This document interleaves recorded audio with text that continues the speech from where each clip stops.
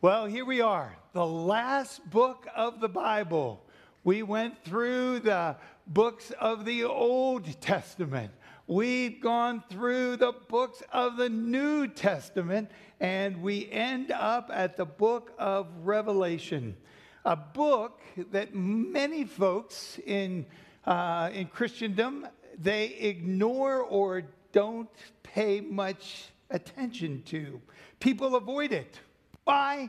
The language is strange. Amen? The images are weird. And some of to get your mind around it is difficult. In fact, two of the reformers Martin Luther, he preached out of every book of the Bible except the book of Revelation. He would not do it. John Calvin, the father of the Reformed tradition, the tradition we come out of, he had a commentary on every New Testament book except the book of Revelation. He avoided it. And so for many Protestants, we are nervous about that book. Now, I think that there's a reason that people are nervous about it. And the main reason is I believe that the evil one does not want us to read it because he doesn't do so well.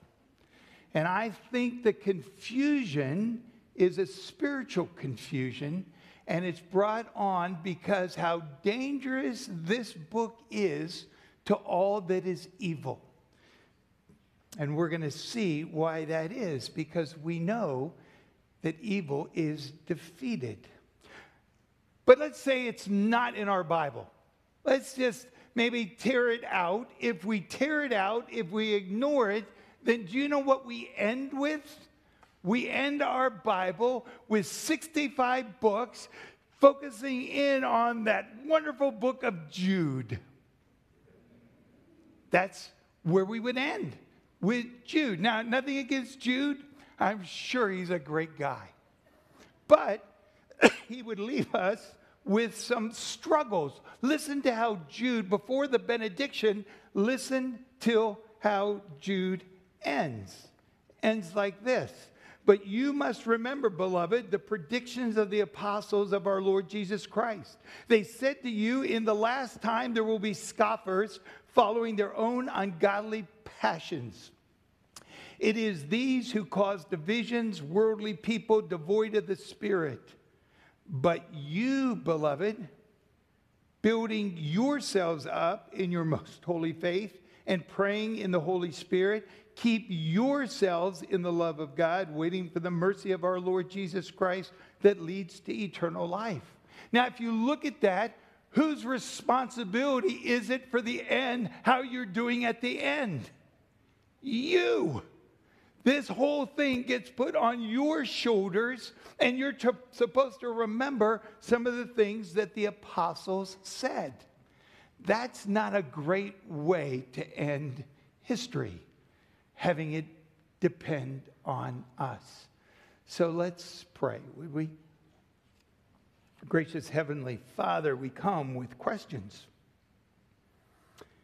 Help us to be certain with those things in our world that seem so uncertain. We pray that your Holy Spirit, in a miraculous way, would do what your Holy Spirit does best, is take words that are written on the page, even confusing words, and write them on our hearts, that we would leave here more like you.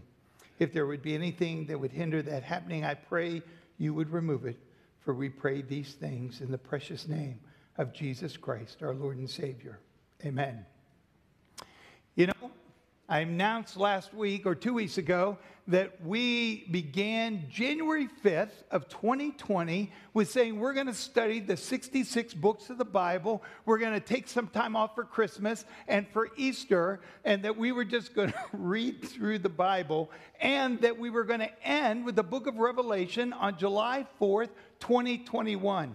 And Kathy Lehman pulled me aside and she said, you know, how amazing that is? And like, no. I mean, yes, of course. And she said, isn't it amazing that we started it right before the pandemic?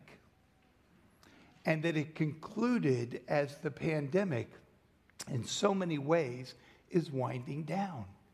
Isn't it amazing that God put in our congregation that He walked us through the pandemic, walking us through His Word week after week. And the surprise is that almost every week it spoke into the struggles that we were having during those 18 months. My friends, that is no accident. And it's no accident that the Bible ends with the book of Revelation, because it says, not only can we trust God during difficult times, but we can trust God with the times that are yet to come. That is great. And I love the fact that Billy Graham, when there were other times in our country where we were facing very difficult times, angry times and difficult. And somebody asked Billy Graham, said, aren't you worried about how this is all going to turn out? And Dr. Graham said, nope, not at all. I know how it ends. I know how it ends. And I am okay.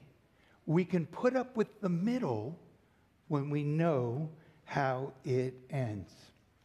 Do you know that the book of Revelation is the only book in the Bible that promises a blessing? Well, let me read it to you. It's right up front. Revelation chapter 1, verse 3. Blessed is the one, excuse me, who reads aloud these words of prophecy. That'd be me. And blessed are those who hear. That'd be you. And who keep what is written in it, for the time is near. Now, this word blessing is the same word used in the Gospel of Matthew. It means happy, whole, joyful are those that hear these words. Did you miss that this week when you read through that there was joy in those words? Did you miss when you heard those words that there's joy? And I certainly, I need some joy these days. And so I can't wait to see how that really works out. How in the world do you get joy out of this book? Well, first of all, Revelation verse 1, chapter 1, verse 1. The revelation of Jesus Christ, which God gave to him to show his servants the things that must soon take place. Here's what I don't want you to miss. This book is the revelation of Jesus Christ. Now, most folks miss that. And how do you know they miss it? Because they'll say, this book is the book of the revelations of Jesus. No, not revelations of Jesus. Or this book is the book of the revelations of end times of the future. It is not a book of the revelations of what is to come, the end times. It is not the revelations of Jesus. That word revelation is apocalyptic. It means the unveiling. The key to the book of Revelation is it's the unveiling of Jesus Christ, period. It is not the unveiling of the end of the world. It is not the unveiling of end times. It is written to be the unveiling of Jesus. If you try to put a schematic on how history is going to end, you're reading the wrong book. This is the unveiling of who Jesus is. And that's where the blessing comes from. Do you know the author is, most scholars believe, the Apostle John. And John is writing this from prison.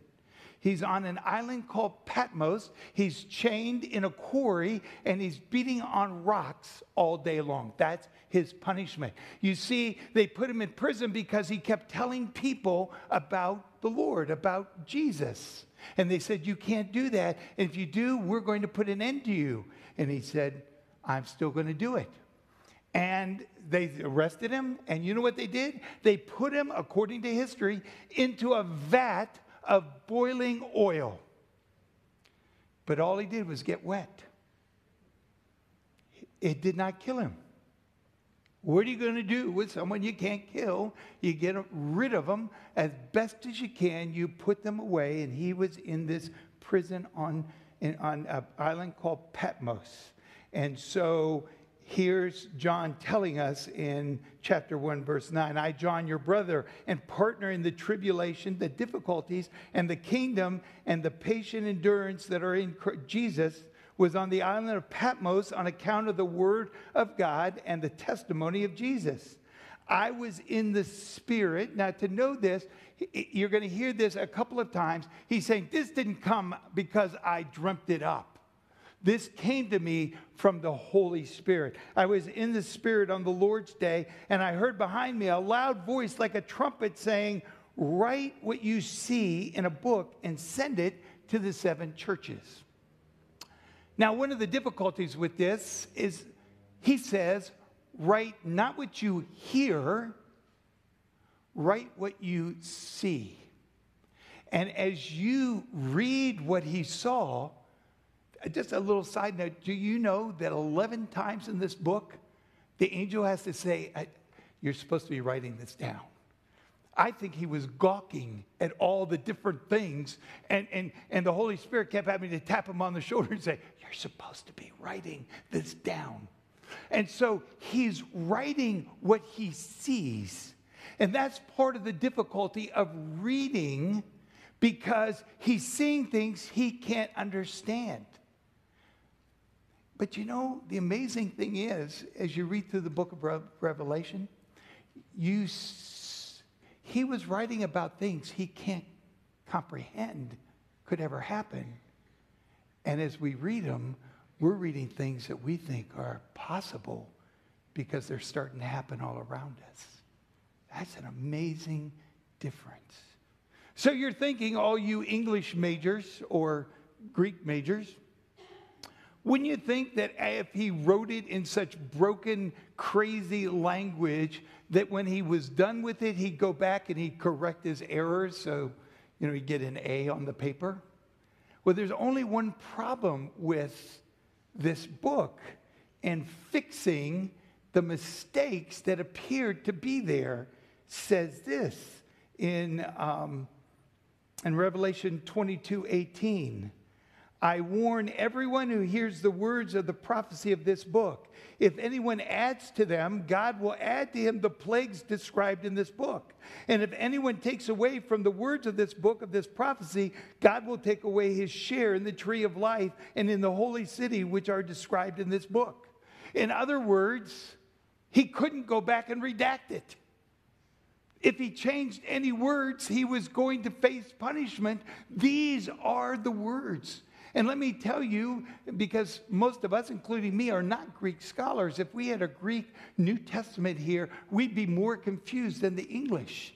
English authors have made this more easily understood because the Greek is so crazy. So that's to give you a little understanding. What's my biggest surprise in this book? Maybe what was your biggest surprise? I think my biggest surprise was, here's John, who spent 3 years with Jesus and was the disciple whom Jesus loved, was there in the first one called with Peter and Andrew to be fishermen. He saw Jesus walk on water. He saw Jesus heal people. He saw the transfiguration. He was one who saw Jesus more glorified than ever before. He was at the foot of the cross. He heard and saw Jesus get whipped. He heard the last words of Jesus from the cross. He saw the empty tomb that morning. That night, he encountered Jesus in the upper room, and he saw Jesus take the invisible elevator into the heavens. And the surprise for me is that when Jesus meets him, John doesn't recognize him. This is the guy he sat next to and had meals with for 3 years, laid on his chest, whispered to each other about the other disciples. I heard a voice. I turned around, and here's what I saw, Revelation 1, verse 12. I turned to see the voice that was speaking to me, and on turning, I saw 7 golden lampstands. And in the midst of the lampstands was one like the Son of Man, clothed with a long robe, with a golden sash around his chest. The hairs of his head were white, like wool, like snow. His eyes were like a flame of fire. His feet were like burnished bronze, refined in a furnace. And his voice was like the roar of many waters. And in his right hand he held 7 stars. And from his mouth came a sharp 2-edged sword. And on his face, well, it was shining like the sun in full strength. So what does John do? He faints. Right there, passes out. So what's the takeaway? There is much more to Jesus than you and I can imagine. And some of us do Jesus a terrible injustice by having him be our best friend, our best buddy, just like us. We don't allow him to be who he is. And I think my biggest surprise in heaven will be encountering Jesus, because I've had him like this, and he is like that. So I love the fact. Now, it doesn't say because John's passed out. But I get the picture here that, look at the next phrase. I think Jesus goes over and whispers in his ear as he's on the ground passed out. Fear not. I am the first and the last, the living one. I'm the one that died, and behold, I live forever. And I had the keys to death and Hades. I think he gave John some clues so that John would recognize him. I think you and I might recognize him when we look at his hands and see the nail scars as he throws them around us. But other than that, I'm not sure we would recognize him, because we have him in such a little box. And he is so much more. So, the next thing you need to see is that he's standing among 7 lampstands, 7 churches. Now, I love the fact that the church is a lampstand. It brings light to the world. That's what we're celebrating. That's why we gather. Christ is in the midst of us and allows us. He is the light of the world. He told his disciples, because of their relationship and faith in him, they would be the light of the world. We are. The church is the light to the world. The church is actually the only hope that our country and our world has. He stands among the lampstands. And then what he tells us about each of the lamps is very disappointing, because almost all of them, 100%, fail him, because they're like us. We have a prayer of confession because we need to clean house. We need to admit we blow it, and these churches blew it. But you know what I love about it? I love the fact that there's a verse. If you read through the chapter 2 and 3, you have the 7 churches, and there's why those 7. And there's lots of things that a reason for those 7, and they're all unique. And we don't have time to go into them, but what I want you to know is that each of them, he knew their works. He knew they tried, but they fell short.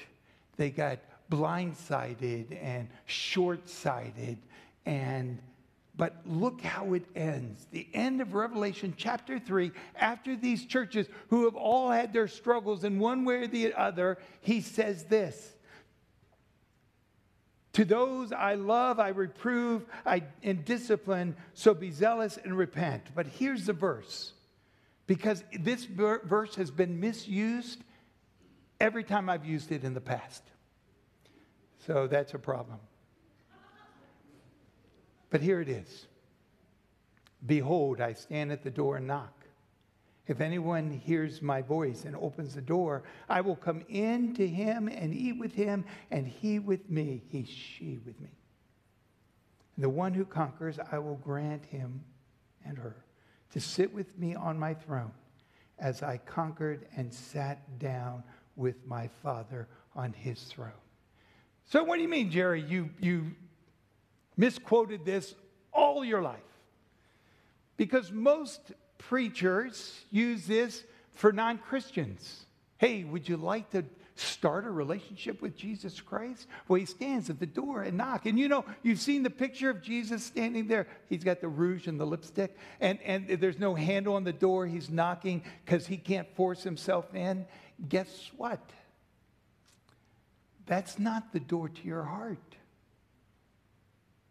He's writing to the church. He's not writing to non-believers. He's writing to the church, to you and me, because we blow it. And we push him out the door. But he's not going away. He is staying faithful even when we are not. And you know the other part that's interesting? If he's writing to the 7 churches, but he says, whoever opens the door. Do you know how you change a church?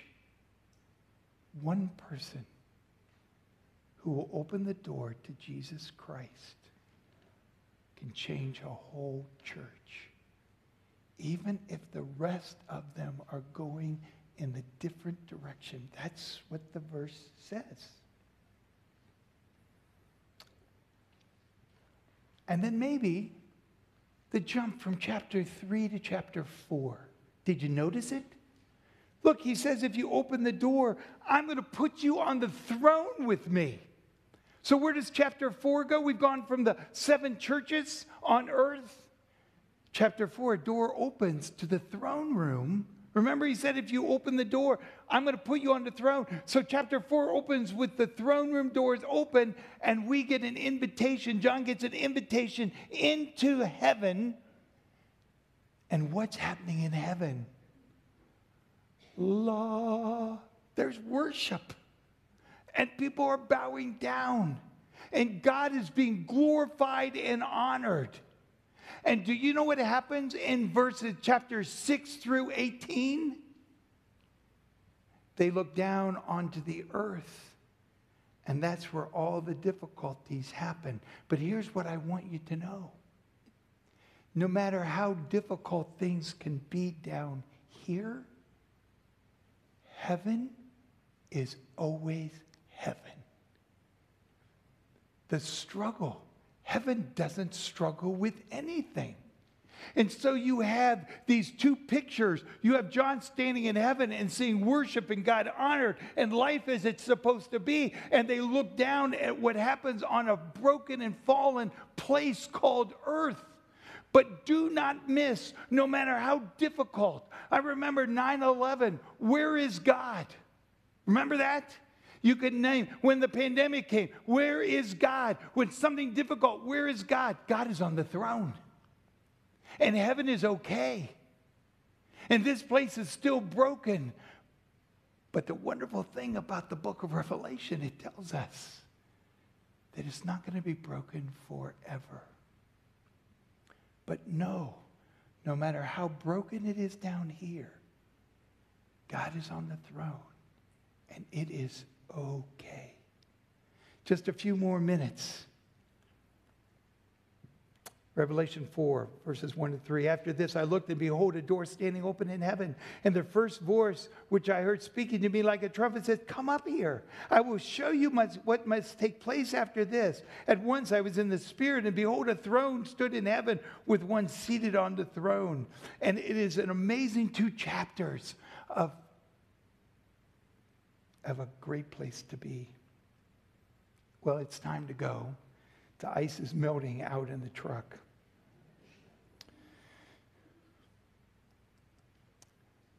Revelation chapter 21. Do you know it's the first time God speaks? He doesn't speak any other time in the book of Revelation till chapter 21. And he who is seated on the throne said, "Behold, I am making all things new."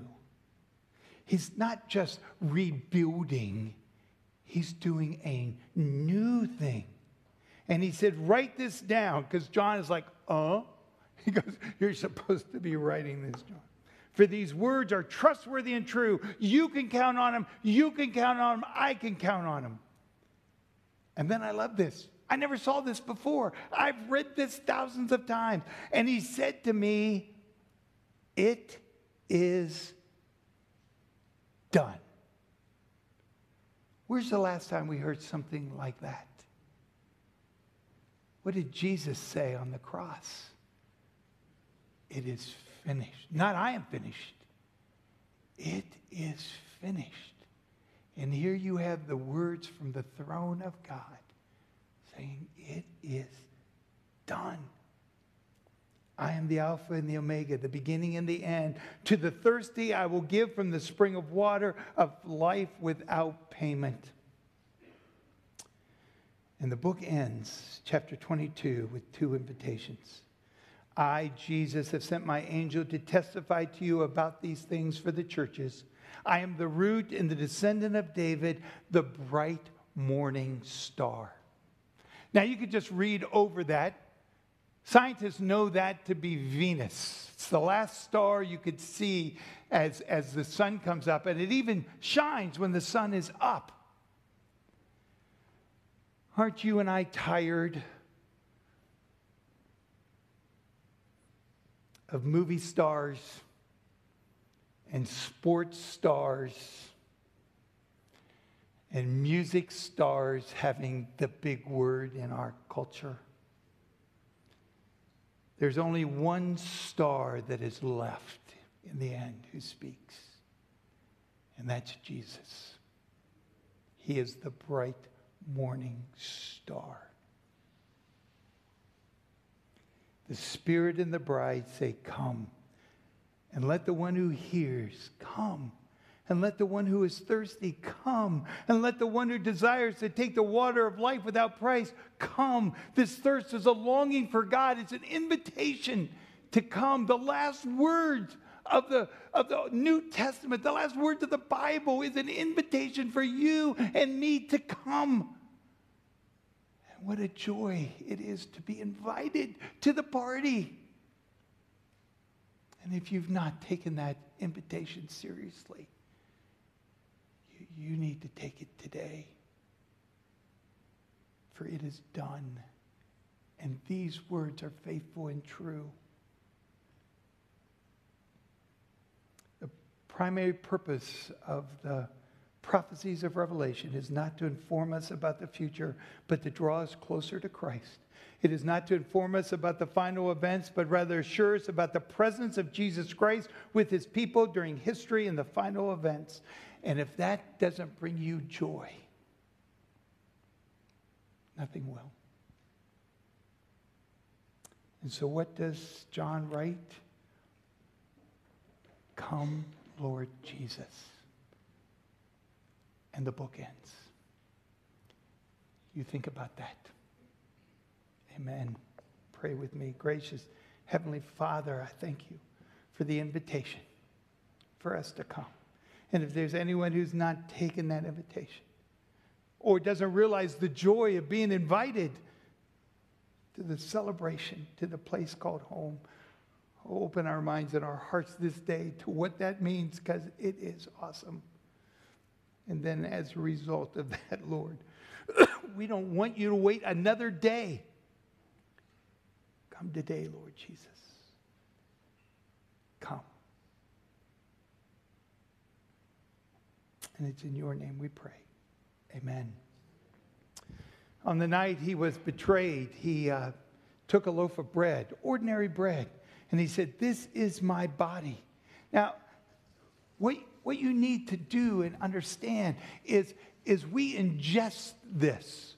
We take it into our lives as by faith. We take into our lives our trust and love for Jesus Christ. But it is a body of Christ thing.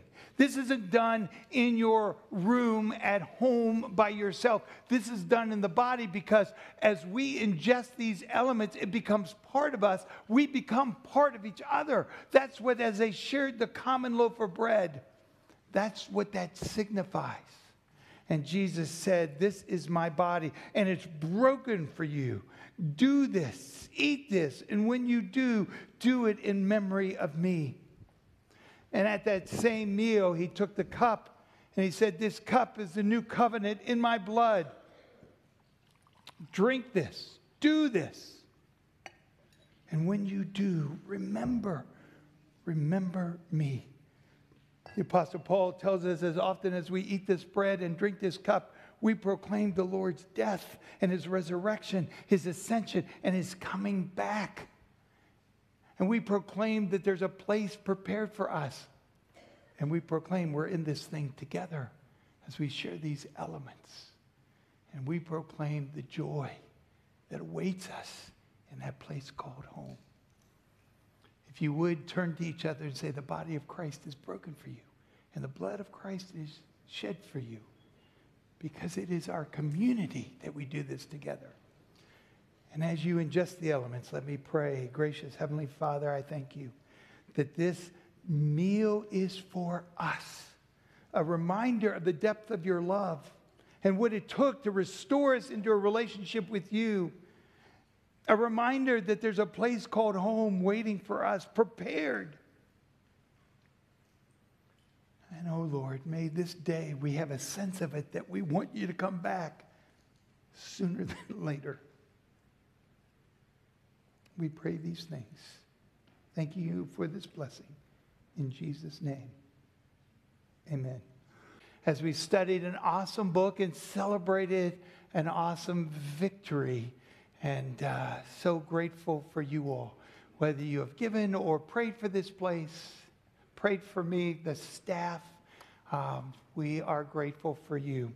Dorothy Briss is having a party Saturday the 10th. You're all invited here as she turns 91. She led the choir and the bells, I think, for a good while before I came. And the Lenzers have a little one being baptized on Wednesday. If you'd like to be part of that, around 11 o'clock.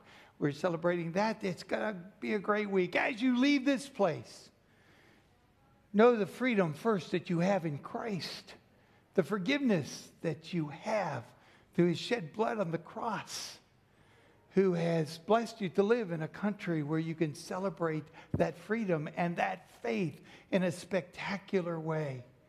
And may you and I, the church, knowing the end, may we be able to step into any mess that our culture puts up, representing the kingdom of God. Go in peace to love, serve, and celebrate him. And can't wait till he comes back. Amen.